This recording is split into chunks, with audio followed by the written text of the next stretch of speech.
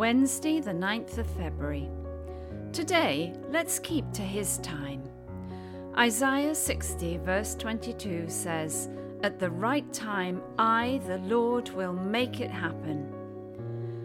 Time is the biggest thing in the systems of the earth.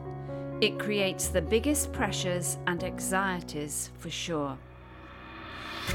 We all must live to learn within the natural systems of time on the earth, or there will be chaos.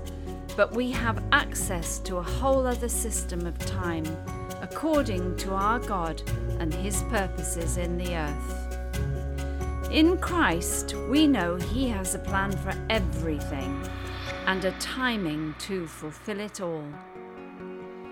The ability to navigate natural time whilst being guided by the timings of the Lord is our portion in Him, and the expected method of movement for His people. He is always on time, always perfect in His delivery, always able to execute at the precise moment, and that is our life in Him. Following the timings of God is a kingdom responsibility, and although we try and manipulate the timings of God in our flesh, nothing will ever stop Him from delivering in that perfect moment.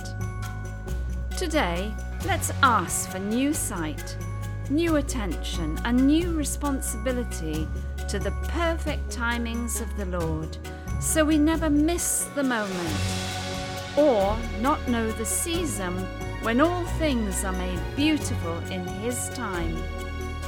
God is always on time, always perfect in His delivery, always able to execute at the precise moment, and that is our life in Him.